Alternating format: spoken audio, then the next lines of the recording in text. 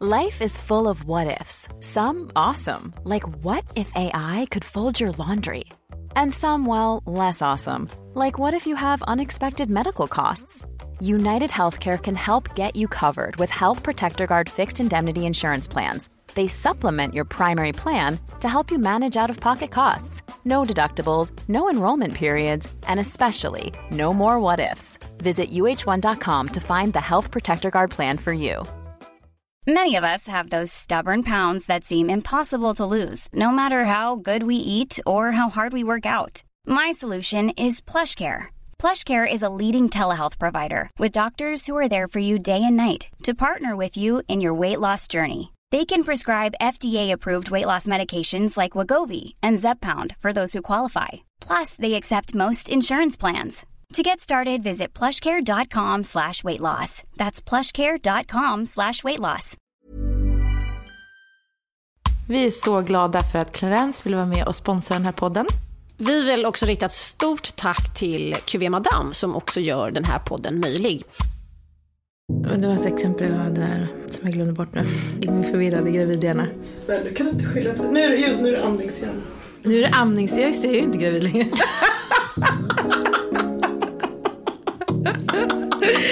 Det är tur att vår producent påminner mig om att jag är inte gravid längre. Det kanske är en till där, man vet aldrig. Det kan gömma sig någonstans. Det så fort har det inte gått, kan jag säga.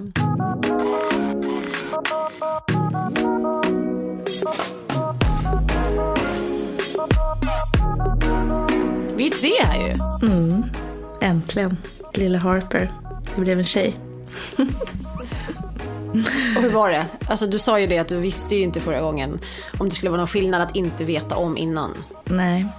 Ja, man måste säga så här, jag tror att om jag får ett 4:e barn så kommer jag ta reda på det. Är det så? Ja, men för att jag tror att man, inte att det på något sätt förtog det här eller det här, men det tog faktiskt ett tag innan vi ens tog reda på, eller när hon kom ut. Jag hade ju planerat kejsarsnitt. Och jag fick henne i famnen och det tog faktiskt några minuter innan vi ens funderade på om det var tjej eller kille. Man ville bara veta att hon var frisk på något vis. Så det var liksom en ganska liten grej i det hela. Om det var men de sa pojke. Ingenting heller. Nej, de sa faktiskt inte det. Och så var det typ någon av läkarna som bara, vad blev det? Vi bara, vi vet inte. Det var jättekonstigt. Men det var liksom inte alls de fokus. Inte sa någonting. Det var liksom inte... Jag vet inte varför det försvann mellan stolarna. Men, så nya genusnormen på sjukhusen. Exakt, man säger inte könet. Ja, så kanske. För du tog reda på... Både med Douglas och första, Hemmelia, precis. Ja. Jag tycker att om man jämför då, när jag tog reda på om det skulle bli pojke eller flicka, och då med Harper som jag inte tog reda på. Jag fick en starkare relation till de andra när de låg i magen. För att det blev mer visuellt på något vis, tror jag. Att man visste att det skulle bli en tjej, man satte ett namn och man men på något sätt hade någon slags bild av hur det kanske skulle kunna bli. Medan när man inte har tagit reda på det så blir det skulle lika gärna kunna vara en hund, typ. Inte riktigt, men och jag tror att det är säkert bättre, för ifall något skulle hända så har du en kanske lite större distans till det. Jag vet inte, men det känns så lite för mig. Så att jag blev ju nästan lite så här... Typ, för det kanske finns en anledning till att jag inte har kollat. Så kände jag innan. Ja, du blev lite superstitious där innan. Ja, väldigt. Så här att, kan det vara så att det är något som inte kommer gå bra? Är det därför jag inte har kollat? Och att det kanske kommer typ rädda mig. För i Sverige var det ju under många år väldigt oetiskt att ta reda på vad det var för kön innan. Ja, jag vet inte när man började göra det. Alltså när du föddes? Ja, när jag föddes. När jag fick mitt första barn, vilket var 2002, då ville jag ta reda på vad det var. Och jag gjorde någonting som heter moderkaksprov väldigt tidigt istället för fostervattensprov. Och då kunde man ju ta reda på det, för då fick man ju det svaret i det kuvertet om man ville. Men då var de lite såhär, fast jag tycker kanske inte riktigt att det ska du verkligen. Nej, okej. Så det låg en värdering i det, och det gjorde det även när min dotter, alltså hon kom i 2004. Det här är inte så länge sedan, men det känns ju som att jag pratar om det här i 30-talet.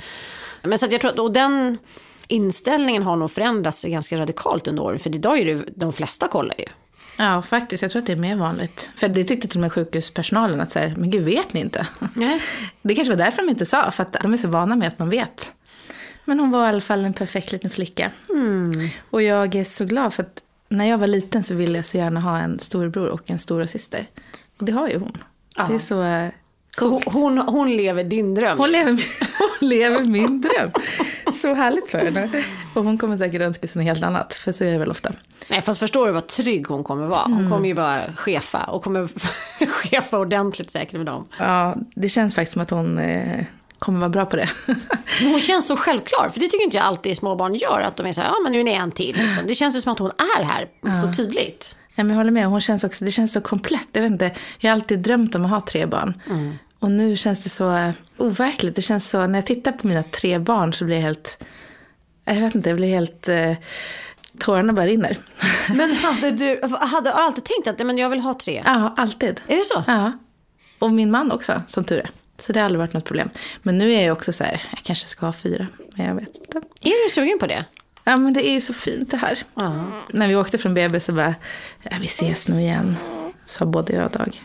Men personalen. Man ska hinna med alla också. Fast det gör man ju. Det gör man nog. Jag har ju 2 och sen så har ju min sambo 2. Så vi är ju 4 många barn hemma. Och skulle jag börja om och ha barn med bara en, alltså jag har bara barn med en, men om jag skulle göra liksom det som du gör, jag skulle lätt skaffa 4. Alltså absolut, för jag tror 4 är en sån himla härligt gäng. Det är klart att det är mysigt med 3 också, det är inte att jag inte förtar, men om jag fick välja så tror jag 4 är...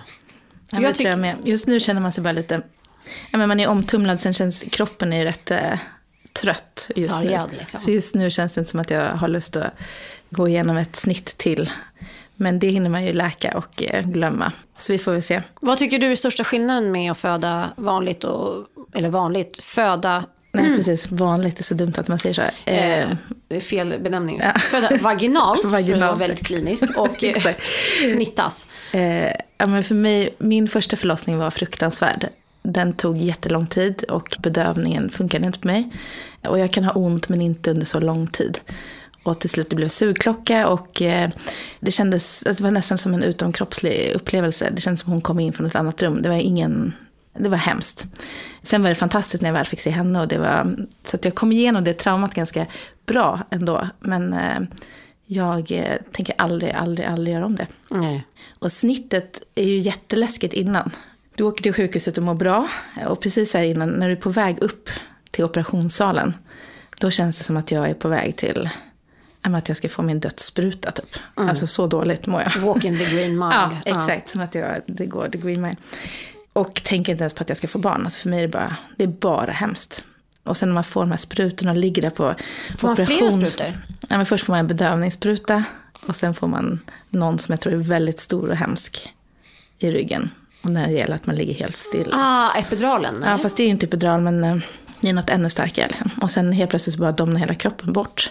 Du blir bedövad upp till bröstet. Och sen så du känner ju hur de liksom håller på och skär i det och bultar, sen drar kroppen fram och tillbaka och får ut. Men så fort man hör hennes lilla skrik, då bara glöms ju allt. Och då är det så fantastiskt. Så jag var mycket mer närvarande på båda snitten när jag var på... För mig var det en coolare upplevelse. Hur lång tid tar det? Alltså nu är jag jätteklinisk, jag har ingen aning. Jag har verkligen ingen koll. Men det går ju väldigt fort egentligen. Från det att du kommer in i operationssalen så tar det ju typ... Jag tror att det tar längre tid på andra snittet. Men kanske en halvtimme. Det går snabbare än att rotfylla en tand.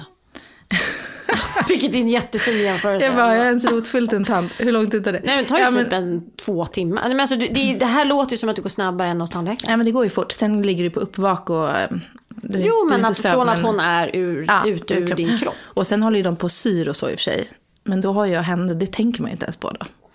Men och så tittar jag på henne, hon är så lik de andra 2 också. Ja, hon är helt otroligt lik. Och så tittar jag på henne och då känns det som Douglas eller med Lily. Och sen var, men gud, det är en 3D. Alltså What? Dag, jag måste berätta något. Det är en till här. Ja, men faktiskt, men han känner likadant. Och så bara, vi får påminna bara, ja, men det är faktiskt ett 3D, det är inte Douglas eller hur?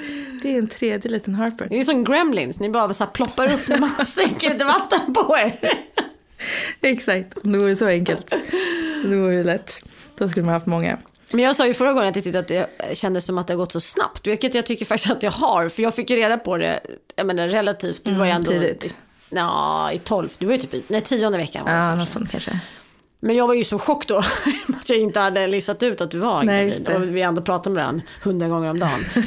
Men jag tycker att den här graviditeten har gått väldigt snabbt. Ja, det har den faktiskt. Den har gått väldigt enkelt. Det har ju varit den enklaste graviditeten. Och jag har ju fasat lite för att vara gravid 3:e gången. För jag tycker de andra har varit rätt jobbiga. Och också haft lite så här, jag måste kunna jobba. Jag måste orka skriva. Jag har inte kunnat få bli gravid tidigare för att jag har inte haft råd med det. Men sen har jag aldrig jobbat så mycket som jag gjort när jag var gravid. Jag skulle säga det, för så som vi har slitit det här året. Ja, men precis. Så att det är så här, ingenting blir som man tror. Men har inte det också varit ett ganska lustfyllda projekt vi har slitit med? Sant. Samtidigt som att vi har ju också kunnat, alltså du har ju kunnat anpassa det här helt och hållet efter. Ja, men det kanske är för att jag har dig som det har varit lättare. Men man har avlastat varandra. Ja. Och det, är så här, det är helt odramatiskt som du lägger upp benen någonstans. Alltså så här. Ja, men precis. Ja, men också så här att man har varit, de andra har jag skrivit på båda egentligen. Eller jag jobbade på TV4 första. Och då var jag så trött. Och andra var jag också så fruktansvärt trött. Men då skrev jag. Men då var jag också så ensam. Men det kan nog ha varit, ja men... För vi har ju du som jag är som din graviddola. Ja, men verkligen under precis hela graviditets. Nej, men jag tror att det är väl det vi har sagt som är vår styrka faktiskt när man jobbar ihop och hänger, att man känner att man växeldrar varandra så otroligt mycket. När du har varit trött så har jag varit pigg och tvärtom och liksom. Exakt. Och du är väldigt bra på att lyfta bort ångest. Du är som drömfångare. Ja, men du är helt otrolig. Du lyfter ju allas ångest. Nej, det tror jag inte. Men gör du det? Alltså, tänker du på att du gör det eller händer det bara av sig självt? Fast jag tror att jag har det i mig, att jag är en sån som måste liksom hantera. Har det alltid problem. Varit det? Ja, alltid. Alltså jag vet, när jag var liten så gick jag på fritids. Och då gick jag i 2:an. Och då var det en flicka som var 1 eller 2 år yngre än vad jag var. Som var, hennes mamma hade precis dött. Och jag var så här, jag måste ta hand om henne. Så att jag så här lotsade henne genom hela första året där i skolan. Och sen när hon fick en lilla syster så döpte de henne till Denise. Nej, det är sant. Så det var en så här första grej jag kom ihåg. Och då fick du lite så här bekräftelse på det? Ja, absolut. Typ visst var det så. Jag är bra på det här. Ja, men jag hade ju inga syskon. Jag växte upp utan syskon. Jag har ju en 3 år äldre halvbror. Så det tror jag var. Sen så kan man ju på ett annat, lite mer destruktivt perspektiv också kalla det för en form av medberoende. Där man blir en sån som alltid måste ta hand om alla. Men det har jag nog bearbetat i vuxen ålder ganska ordentligt. Så nu är jag mer så att jag tar liksom det som du själv mår bra av. Det som är vettigt med det. För det finns ju väldigt mycket bra med den förmågan också. Det är fantastiskt. Alltså, det är få jag känner som är så bra på. Alltså, om jag ringer och säger någonting som jag har ångest över, du får ju bort den direkt. Du har ju sån erfarenhet också av att skriva. Jag har ju bara skrivit snart 3 böcker. Och har ju väldigt ångest för att jag inte ska vara tillräckligt duktig eller hinna eller att det ska bli tillräckligt bra. Och där är ju du fantastisk. Du är ju så här, har du skrivit det där? Du har kommit så långt. Du har kommit så, jag har skrivit 1 kapitel. Det är ju så bra. Du har kommit så långt. Nu är du klar bara på bara 1 månad till nu så är du klar. Och det är så härligt med de hejaropen. Men det här förstår inte jag, för jag har ändå haft ett antal förläggare under åren. Och för mig är det så, de jag har jobbat med som har haft den approachen mot mig. Alltså här, shit vad bra det här kommer bli. Och vad kul det här är. Oj, har du lämnat så mycket till mig? Det hade jag ingen aning om. Nu kommer jag få läsa alltså, bara så här, jag menar, man säger med barn att den bästa barnuppfostran är 5 gånger mer kärlek. Vad du än vill göra och skapa, förändra, ge barnet 5 gånger mer kärlek så blir allting bara bra. Och det är ju sån energi in i projektet också. Ja. Att få den... Det blir roligare att jobba för dem. Men så har man ju ändå så många, jag har haft många förläggare och redaktörer under de här snart 20 åren som har varit så här, nej det här var inte vad jag hade tänkt, men det så här vill jag ha det. Eller jag bara, och jag känner att jag skiter i vad ni vill ha. Först och främst är det vad jag ska kunna leverera. Sen kan vi tillsammans göra det bra. Men deras behov kan inte liksom komma i första hand. För då blir det bara så här tjänstemannens önske. Alltså jag blir så provocerad av det. Därför att någonstans så måste man det blir fabrik också. Det blir alla böcker likadana till slut. Exakt. Och det är också redaktörens roll att hitta fel på något vis. Eller att förbättra. Jo, men det är ett nästa läge. Alltså det är nästa, och jag menar att det är klart att man ska ha den approachen sen för att få allting klart på pappret. Men nu de senaste åren har jag jobbat med en förläggare och redaktör, eller flera förläggare, som har precis haft den här inställningen till skrivandet och framförallt bemötandet mot mig. Och det var ju så positivt. Och helt plötsligt så blir det ju skrivandet väldigt lustfyllt. Ja, för så länge du har lite självförtroende så kan du göra vad som helst. Och det ska jag tycka också, det är det som är hela poängen, att kunna se det som är positivt i texten och lyfta fram det. Ja. Sen kan man skala bort det, för det är ganska enkelt att skala bort det dåliga. Ja, och jag är egentligen väldigt bra på att ta kritik. Jag kan ta kritik kring det mesta. Men jag behöver bara lite positivt också för att orka fortsätta. Ja, men och sen kan det också där är du grym. Den energin får jag av dig. Ja, men och sen också att man kanske läser, om man nu läser någons text. Alltså jag läser ju din text och jag känner dig väldigt väl. det är inget problem om jag, som jag läste din text, jag skulle lätt flytta den här scenen när de sitter och garvar och har skitkul, lyft fram den i början, för då blir det direkt gestaltande för den här gruppen. Och det skulle man ju kunna lägga fram som en sorts kritik. Men varför då? Det är ju bara ge ett konkret exempel på hur texten kan bli bättre. Och så är det med det mesta i livet, det är det jag menar. Alltså, bemötandet av text och skrivande är ju egentligen som allting i livet. Så enkelt. Med så enkla medel som man bara, ja men det är så skönt. Och också det här att inte gå upp i känslan. Ja. Det har du lärt mig. Gå inte upp i känslan. Och när jag frågade också, men hur gör man exakt? Det är en bra sägning, men hur funkar den? Det är bara inte gå upp i känslan. Och bara, ja. Men det var så roligt, för jag gick ju väldigt mycket hos psykolog. Och hon förklarade för mig att fast den där känslan du känner just nu, den är viktig och den är liksom aktuell och den är liksom absolut någonting du ska tänka på. Men du behöver inte gå upp i den hela tiden. För jag gick ju runt med liksom konstant oro eller ångest över en massa olika saker som var helt irrelevanta. Det var bara någonting det var som att jag trodde att jag behövde gå runt och må dåligt för att leva. Och när man då helt plötsligt inser att men, det där kan jag ju faktiskt skita i. Så härligt. Och när man bara testar så bara, det var så enkelt. Nej, men det är ju faktiskt så enkelt. Det är helt galet. Och det handlar ju inte om att man ska förtränga saker, för det är ju någonting helt annat. Nej, men man behöver inte gå upp i alla känslor. Vissa saker kan man bara skita i. Ja. Och lägga åt sidan och medvetet bara göra det. Och jag kan också vara så här att om något inte går mig i vägen. Jag vet bara när jag skickade in mina manus innan jag hade fått ett förlag. Så skickade jag in till typ 6 olika förlag. Det manuset jag hade skrivit, Lycke. Och så fick jag ju första nej. Och det var ju så här fruktansvärt. Såklart. Jag var på dagis och min dotter hade någon sånguppträdande typ. Så fick jag i mobilen nej. Och jag blev så knäckt. Jag hade satsat allt på det här. Och så går vi ut och så min man så bara visar det här mejlet från den här förläggaren som var otrevlig också. Och så sa min man bara, men ett nej är ett hej. Kom igen, det är bara att kämpa på. Ett nej är ett hej. Och det fastnade så starkt hos mig. Det är så här, ett nej är ett hej. Det är bara att jobba vidare. I början på nästa. Ja, exakt. Det är bara början på nästa. Och det försöker jag faktiskt använda och tänka så kring alla nej. Och sen är ju, när jag fick ett nej från en agent också, då blev jag också helt knäckt. Men då tillät jag mig själv, jag la mig på sängen. Jag typ tokdeppade i 1 timme. Alltså tokdeppade, som att livet var över. Man och bara sen tycker så fruktansvärt synd om sig själv. Ja, jag tyckte så synd om mig själv. Och allt var över och det var bara så tragiskt. Liksom. Hur kunde jag utsätta mig själv för det? Och sen efter den här timmen hade rullat på. Och så började jag resa mig.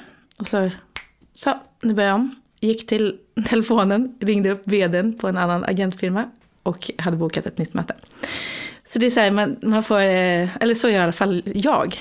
Att man lägger mycket energi på att tokdeppa en kort stund. Och sen går man vidare. Och jag funkar exakt likadant. Och det är väl där vi är. Där är vi lika. Vi är olika på många punkter, men just där är vi lika. Jag är knäckt liksom ett par timmar eller en dag. Och sen så agerar jag genom att liksom ringa 5 andra samtal för att lösa situationen. Vem ska vi ringa nu? Vem ska jag prata med? Hur ska jag agera? Det är en tråkig... Ja, och vi har också lite olika saker som vi får ångest av. Vad får du ångest av? Nej, men... Jag vet inte. Jag tycker vi får ångest över samma saker. Typ får vi? Betala räkningar. Ja, det får vi ångest över. Ja. Men jag kan ju inte ens öppna kuvert. Men det kan ju du. Ja, men det kunde jag ju inte förut. Nej, när jag var yngre så jobbat på det. När jag var yngre så vägrade jag öppna kuvert och så man kan ju få en diagnos för det på riktigt. Ja, men är det så? Ja. Men jag förstår inte egentligen var det kommer ifrån, för det handlar om att man, jag kan inte riktigt förklara det. Jag kan läsa upp det ur min utredning sen. Men det gick ju så långt så att de så här sågade upp min dörr för att stänga av elen, för det gjorde man inne i lägenheten på den. Och då var jag typ så här 22 år.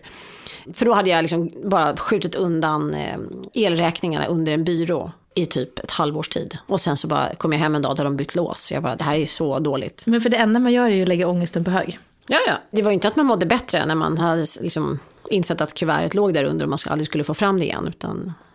Men jag är ju så här, jag är arg på mig själv, alltså självklart, för att sånt där är ju helt vidrigt, destruktivt, det är ett självskadebeteende. Men jag har ju gått hos en arbetsterapeut som har hjälpt mig och faktiskt sagt att du måste öppna kuvertet så fort du kommer innanför dörren. Så att jag stannar ju fysiskt på dörren, jag öppnar dörren, stannar på dörrmattan, tar upp kuvertet. För när jag var yngre så bara sparkade undan, jag böjde mig inte ens ner för att ta upp dem. Och sen så öppnar jag dem på vägen in till köket. Och alltså Henrik då, min sambo, han blir helt galen. Han bara, du kan ju inte bara sluta prata för att du är innanför dörren. Jag tror inte du förstår vikten av att jag gör det här nu. För om inte jag öppnar det här kuvertet nu, då kommer det aldrig bli öppnat. Nu har han ju förstått. Så det gör jag varje gång, oavsett vad det är. Liksom. Och det blir ju mindre jobbigt. För ofta är det, i 99% av fallen så är det ju inget farligt. Nej. Jag vet inte heller vad man är rädd för egentligen. Jo, men jag är rädd för att få oförutsedda räkningar som inte jag ska kunna hantera att betala. För där har jag befunnit mig ganska många gånger i livet. Det gör jag fortfarande ibland. Så oj nej, och sen så för några år sedan fick jag en skatt som jag var helt panikslagen. Jag hade 2 veckor på mig att betala någonting som jag inte hade förstått att jag var tvungen att betala så snabbt. Och jag kan även få så här, stora räkningar som jag tycker ska bli väldigt svårt att få ihop pengar till. Nej, men absolut. Det är pengarna. Precis, att man har använt sitt kreditkort, dragit det några gånger för mycket. Ja, fast ibland handlar det inte om det. I vårat fall så kan det ju faktiskt vara så att man har skrivit någonting eller satt ihop ett arbete. Så om man räknar med att okej, inom 2 månader så kommer den här affären vara färdig och den kommer vara kontrakterad och liksom jag kunna skicka fakturan. Och sen så passerar det 2 månader och sen så helt plötsligt har det gått 8 månader och affären är fortfarande inte i hamn. Så ser livet ut för en egenföretagare. Och ibland, även om man har en buffert, så äter ju den bufferten upp till slut. Det är ett dåligt cashflow. Ja, och så ser livet ut. Alltså när man är författare eller... Och det är inte självklart att vi ska kunna leva på det vi gör. Nej, vi måste ju kriga rätt ordentligt för att det ska gå ihop. Så att, det tror jag man får... Det är ju så. Men det är bättre att bara öppna de där kuverten, så är det ju. Ja, men på hallmattan. Alltså, det är ett jättebra tips. Och det låter ju... Det gör ju min man också och jag blir så irriterad på honom. Ja, men man måste. Liksom. Men sen är det en annan skillnad för mig. För det var faktiskt så att när jag var gift med min exman, vi var gifta i 12 år. Då öppnade inte jag ett kuvert under hela den tiden. Nej. För jag lät honom göra allting. Och hans mamma, som var helt fantastisk, skötte all min ekonomi. För hon var redovisningskonsult. Så att jag behövde aldrig göra det där. Sen så skilde vi oss och helt plötsligt stod jag där. Och så säger min ex då, svärmor, att jag tror inte det är bra att jag sköter din ekonomi fortsättningsvis. Och jag var helt förstörd. Det var ju. Helt plötsligt så stod jag där och var tvungen att öppna kuvert. Och det var då jag lärde mig det här, att ställa på halmmattan och så. Och nu idag har jag och Henrik, vi är helt separerade ekonomier. Vi delar ingenting. Nej. Alltså ingenting gemensamt. Och vilket det tvingar mig till att faktiskt... Ja, och det är ju bättre att ha kontroll. Egentligen. Alltså, man mår ju bättre av det. Jag mår bättre av det själv. Och men jag gör ju också, det finns ju ingen gång jag mår så bra som precis när jag har betalat mina räkningar och öppnat alla de här kuverten som jag gömt bort. Men det krävs ändå att jag... If you're looking for plump lips that last, you need to know about Juvederm lip fillers. With Juvederm Volbella XC and Juvederm Ultra XC, your lip look, whether it's subtle or bold, can last up to 1 full year with optimal treatment and no additional maintenance. Find a licensed specialist and see if it's right for you at Juvederm.com today. That's JUVEDERM.com. Add fullness to lips in adults over 21 with Juvederm Volbella XC or Juvederm Ultra XC. Do not use if you have severe allergies or a history of severe allergic reactions, or if you're allergic to lidocaine or the proteins used in Juvederm. Tell your doctor if you have a history of scarring or taking medicines that decrease the body's immune response or that can prolong bleeding. Common side effects include injection site redness, swelling, pain, tenderness, firmness, lumps, bumps, bruising, discoloration, or itching. As with all fillers, there's a rare risk of unintentional injection into a blood vessel, which can cause vision abnormalities, blindness, stroke, temporary scabs, or scarring. For full, important safety information, visit Juvederm.com. Hey, I'm Ryan Reynolds. At Mint Mobile, we like to do the opposite of what Big Wireless does. They charge you a lot, we charge you a little. So naturally, when they announced they'd be raising their prices due to inflation, we decided to deflate our prices due to not hating you. That's right. We're cutting the price of Mint Unlimited from $30 a month to just $15 a month. Give it a try at mintmobile.com/switch. $45 up front for 3 months plus taxes and fees. Promo rate for new customers for limited time. Unlimited more than 40 gigabytes per month. Slows full terms at mintmobile.com. Wow. Nice. Yeah. What you're hearing are the sounds of people everywhere putting on Bombas socks, underwear, and T-shirts made from absurdly soft materials that feel like plush clouds. Yeah, that plush. And the best part? For every item you purchase, Bombas donates another to someone facing homelessness. Bombas. Big comfort for everyone. Go to bombas.com/ACAST and use code ACAST for 20% off your first purchase. That's bombas.com/ACAST. Code ACAST. Jag har lite energi för att göra det. Alltså jag måste ha Jag kan inte göra det på kvällen. Alltså jag måste ändå förbereda mig lite på att öppna de här kuverten. Och jag tror också att jag är rädd för att jag ska ha gjort något fel. Typ att jag ska få ett brev från...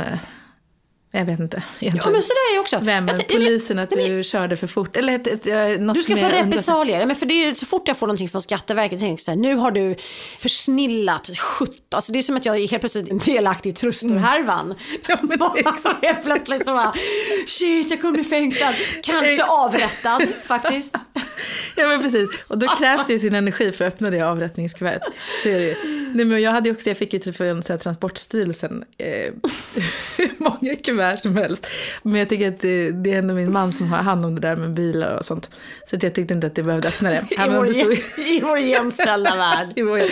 Exakt, men jag tyckte inte att jag behövde öppna dem. Och sen så kom han till slut med och hade då öppnat det åt mig. Och bara, du tycker inte att du ska ta tag i det här nu. Och då hade jag ju fått kuvert från dem att jag måste förnya mitt körkort.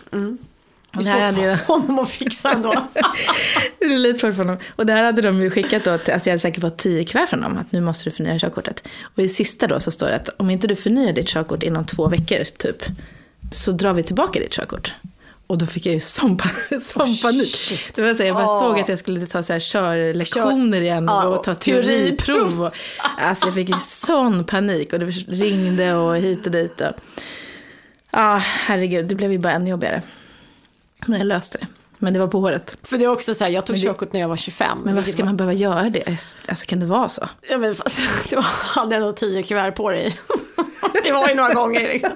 Fast jag tog körkort när jag var 25 och det tog mig, jag tror jag tog 80 körlektioner. Alltså jag skojar inte. Jag tror att jag tog 35 typ. Men mina föräldrar ville inte köra mig. Nej. Och jag fick typ inte köra våra bilar. Och min pappa, han satte mig alltså på vår trädgårdstraktor. Alltså det är helt sjukt. Och det var så här, det var en hare om man vill åka fort och en sköldpadda om man skulle åka långsamt. Och där fick jag köra runt i trädgården och typ klippa gräset samtidigt. Så smart var honom. Det tyckte han räckte liksom. Och sen när jag väl skulle köra upp så kunde jag ju ingenting. Så då fick jag ju ta upp. Så när du körde upp det bara, förlåt, jag ska svänga till höger. Är det okej om jag svänger höger med sköldpaddan här? Så sjukt. Lilla Harper föddes ju den 31 oktober, alltså Halloween, vilket är knasigt födelsedatum. Alltså vi var på BB och där var det så mycket nytt liv som kom till världen och små bebisar som skrek överallt. Och samtidigt så var hela Instagram-flödet fyllt med dels zombies men också många som besökte gravar och just det. Ja, men mindes de som har gått bort. Så det var verkligen så här kontrast, livet och döden på något vis. Döden var så närvarande också. Jag var faktiskt på min mormor och morfars grav för första gången. De dog 2005 och 2006. Och jag var där för första gången i söndags. Och jag också, vi pratade om tidigare att man får sån här, nästan som varsel att nu måste jag göra det. Jag vet inte om det var för att vi hade pratat om det precis. Men jag har haft väldigt svårt att åka dit. Men så sa jag till Henrik, min sambo, vi satt i soffan och så såg vi på tv och så sa jag att alltså, jag tror att vi måste åka till graven, du får nog hänga med. Okej. Varför nu? Nej, men jag sa det. Nej, men jag tror min mormor hade varit väldigt arg på mig om inte jag hade åkt dit och sett till att graven var välskött.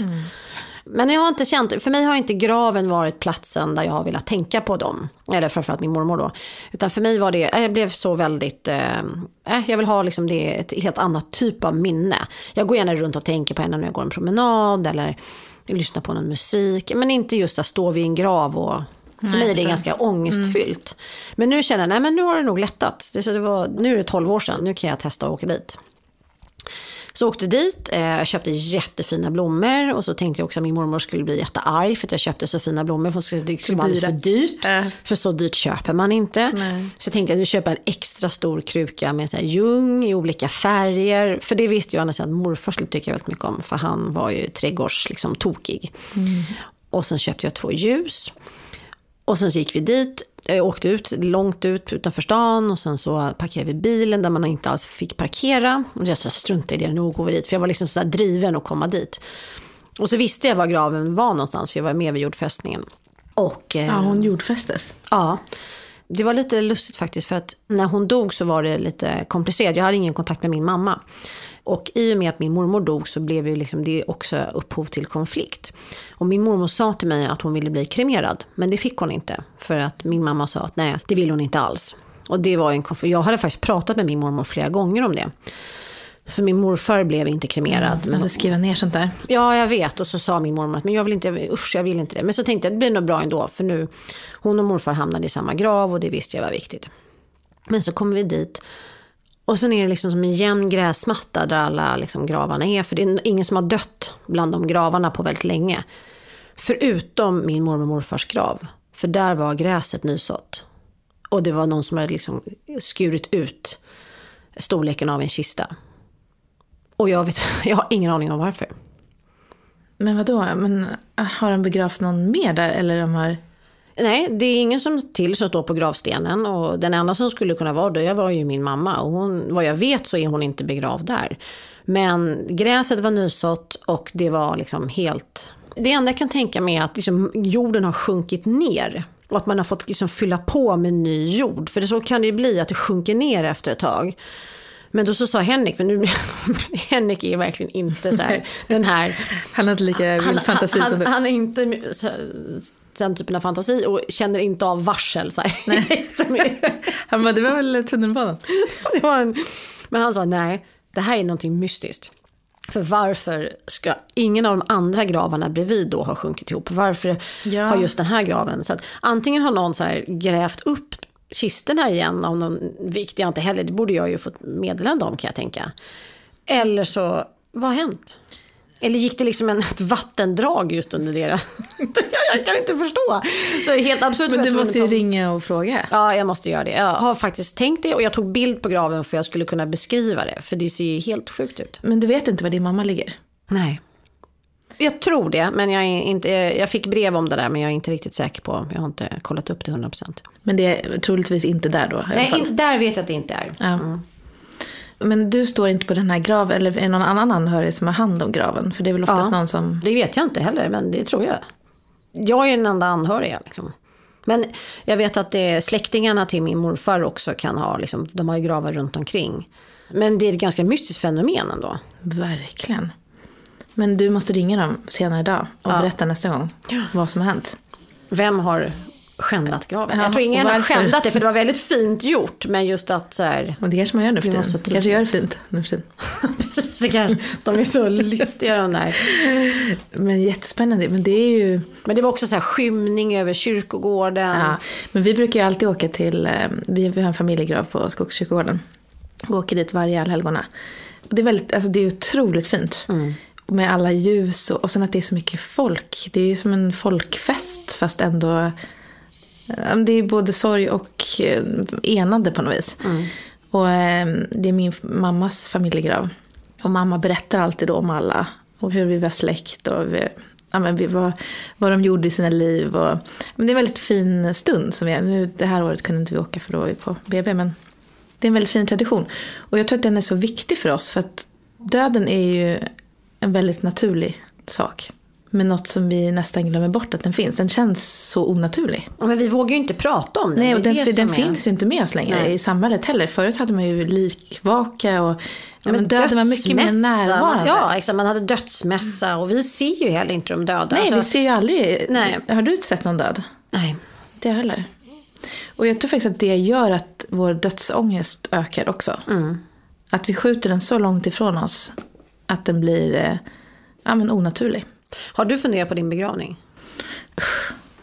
Säger jag med du listar med ett precis nyfött barn i famnen. Det är ganska absurd. Men då är det är mycket tankar om livet och döden tycker jag. Så här, men det blir centralt. Konstig men det är verkligen centralt. Och jag får ju sån ångest när jag tänker på. Och jag har varit så förskonad. Vi har varit väldigt få runt omkring mig som har gått bort också. Så för mig känns döden jätteonaturlig. Men jag tänker nog att jag inte vill nog bli kremerad. Fast jag har ju också klaustrofobi så jag bara tänker på när man åker in där och bränns liksom. Mm. Nej, jag tänker inte så mycket på min begravning. Jag hoppas att den blir härlig. Jag var på en begravning på en släkting till oss. Och han var jättegammal i Uppsala domkyrka. Och det var en så fantastisk begravning för den var Den var så fullsatt. Alltså det var helt fullt i hela Uppsala domkyrka. Det var så kö in. Alltså att fylla en kyrka på det sättet med folk som har tyckt så mycket om en. Alltså det är ju drömmen på något vis. Då har man ju haft ett rikt liv. Och att man dör väldigt, väldigt gammal. Jag har en kompis till min pappa som gick bort.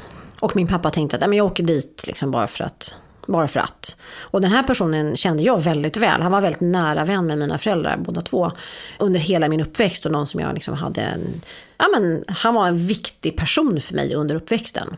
Men jag hade ingen relation till honom från det att jag kanske var 10-11 år så. Men när man blir äldre så hänger man inte med sina föräldrars kompisar på det sättet. Men i alla fall, han var ett starkt minne för mig. Men så berättade pappa att han hade åkt dit. Och han var den enda personen som kom dit. Alltså, det är så fruktansvärt sorgligt. Ja. Och så blev jag så här besviken på mig själv också i det. Varför? Jag hade ju bara kunnat åka med. Hade vi två kunnat sitta där.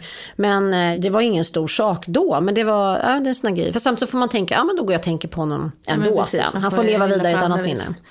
Men det är ändå så hemskt när man slutar så ensam. Och många som dör väldigt gamla. Många vänner har ju redan dött också. Det sa min farmor alltid. Det värsta med att bli gammal, det är inte att bli gammal liksom i sinnet eller i kroppen, utan det är att alla vänner dör. För det blir så tråkigt. Hon hade haft jättemycket kompisar alltid, och sen så bara dog de en efter en. Och det är en tråkig händelse. Men däremot just gällande begravning, jag har ju sensatt min begravning som en bättre diktator. Jag har till och med har du skrivit ner det här då? Jag har skrivit ner i detalj vad det ska spelas för musik. Har jag någon roll? Nej, du kanske måste skriva in det, för jag skrev den här för ett tag sedan. Jag har också jag har till och med skrivit in vilken sorts snittar jag vill att det ska serveras. Oh my god, vilka är det? Anklevermos med så här kumbelen. Så här rödlök. Men är det inte roligt att ha en fest innan med det här? Jo, det tycker jag ju man ska ha. Men jag tänker framförallt att jag vill inte att mina barn ska bli osams om hur de tror att jag ville ha det. Där har jag sett så många dåliga exempel. Just i och med att jag blev väldigt arg över att jag tyckte att min mormors sista vilja inte blev liksom besannad. Och jag vill inte att mina barn ska hamna i den konflikten runt mig om det skulle bli så. Så jag har gjort det tydligt. Ja, så det är mest. Men då kan du väl ha en så här testomgång visa exakt hur det ska se ut och bjuda en funeral rehearsal dinner. Det är så trevligt. Det är ju... Jag kan köra det nästa vecka. Och sen har du ett utvärderingsmöte efter. Ja. Vad gick snett? Det var alldeles för lite most på de där snittarna. Funkar inte. Och lite mer kraft i musiken. Den där låten, det var ingen som grät när den spelades. Den bara, byter vi ut, byt spellistan. Alltså, och alldeles för dåliga tal. Jag tycker inte alls de var tillräckligt känslosamma. Jag kände mig missförstådd faktiskt. Just det där.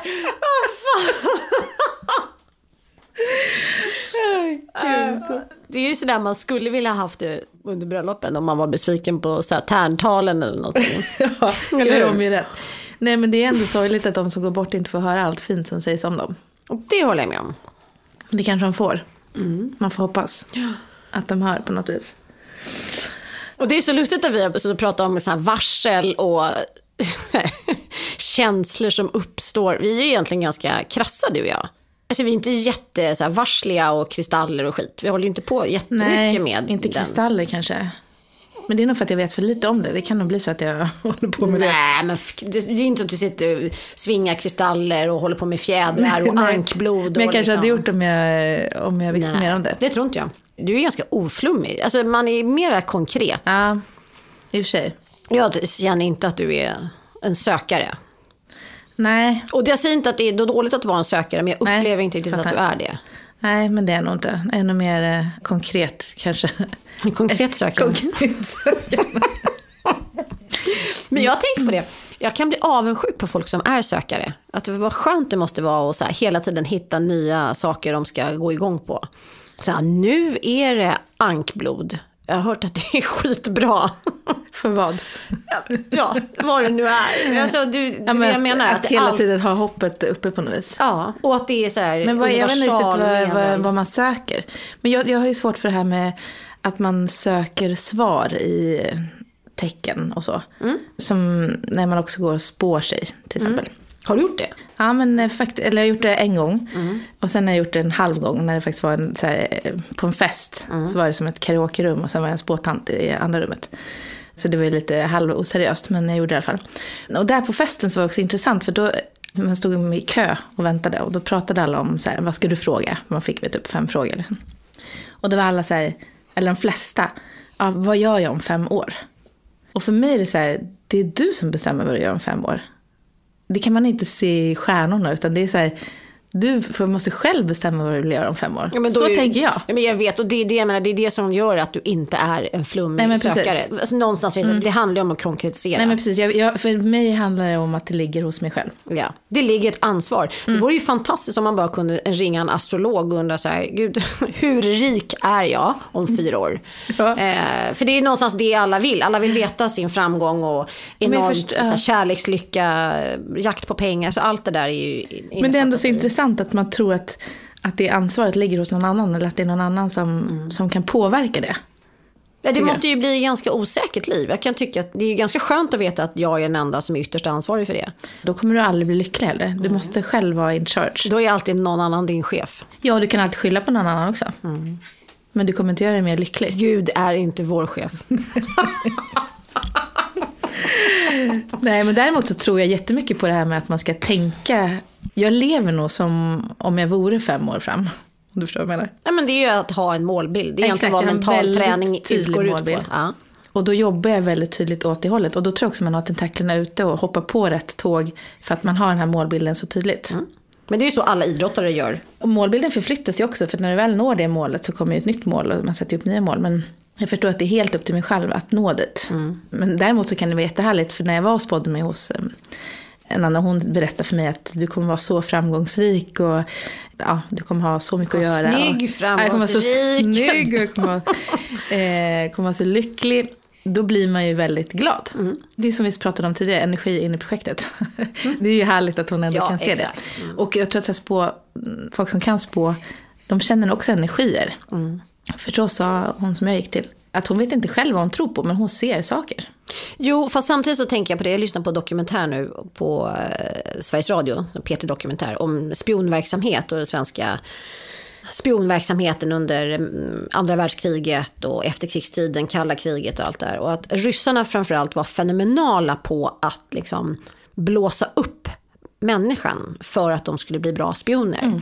Därför att när ryssarna väl hade anlitat en spion, alltså inom till exempel det svenska försvaret eller något sånt där, så handlar det om att då slutade de hota den personen. Innan de fick över personen till sig, då hotade de den för att de skulle bli rädda och ta det steget. Men när de väl var liksom i det ryska nätet, då blir de bara boostade. Då handlar det bara om att belöna, bygga upp, förklara hur viktig du var för liksom. Men människan är ju så enkel. Ja. Jag förstår inte varför fler inte använder sig av den tekniken. Nej, och det är det jag menar, man ser. Men man bara blåser upp det som är positivt, så kan man skrapa bort det negativa. Det är en ganska enkel tes. Och det kanske är ett något manipulativt drag, men det är ändå rätt effektivt.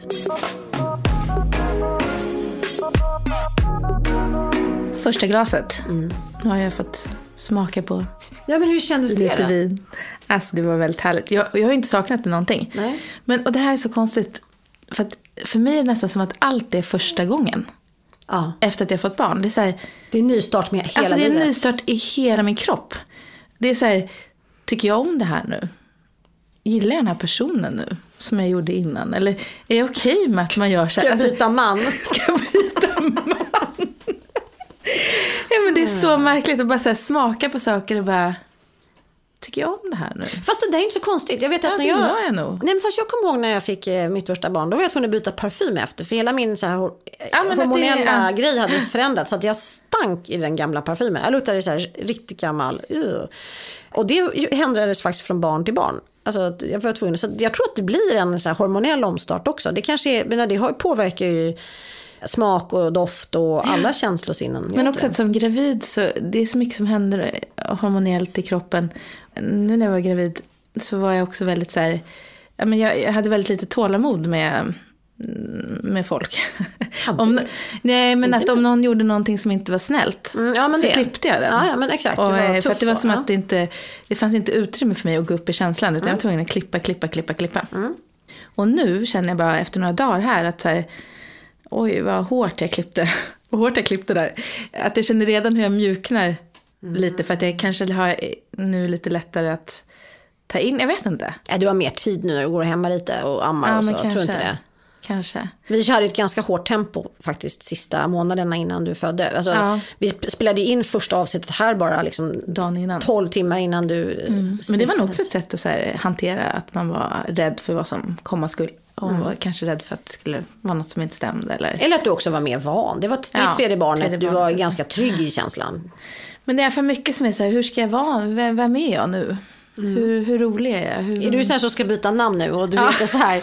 Jag heter inte längre Mikaela. Jag heter Ashtanga. Exakt. Och nu ska jag färga håret till något helt annat. Eller, jag vet inte. Men, så det är, så här, det är som att jag lär känna mig själv på nytt. Känns jättestabilt faktiskt ändå. Tack för den här tiden. Nästa vecka då kommer jag vara någon helt ny som helt plötsligt håller på med kristaller och vem vet vad det är. Fjädrar och ankblod. Nej, tuppkammar tror jag man har. Jag vet inte. Jag får se. Vi får se vad det blir. Nej, men det är faktiskt lite spännande att lära känna mig själv på nytt. Och vem man är på andra sidan. Men då kör vi den här veckan och så ser vi vad som händer med oss. Ja, allt är möjligt. Allt är så möjligt.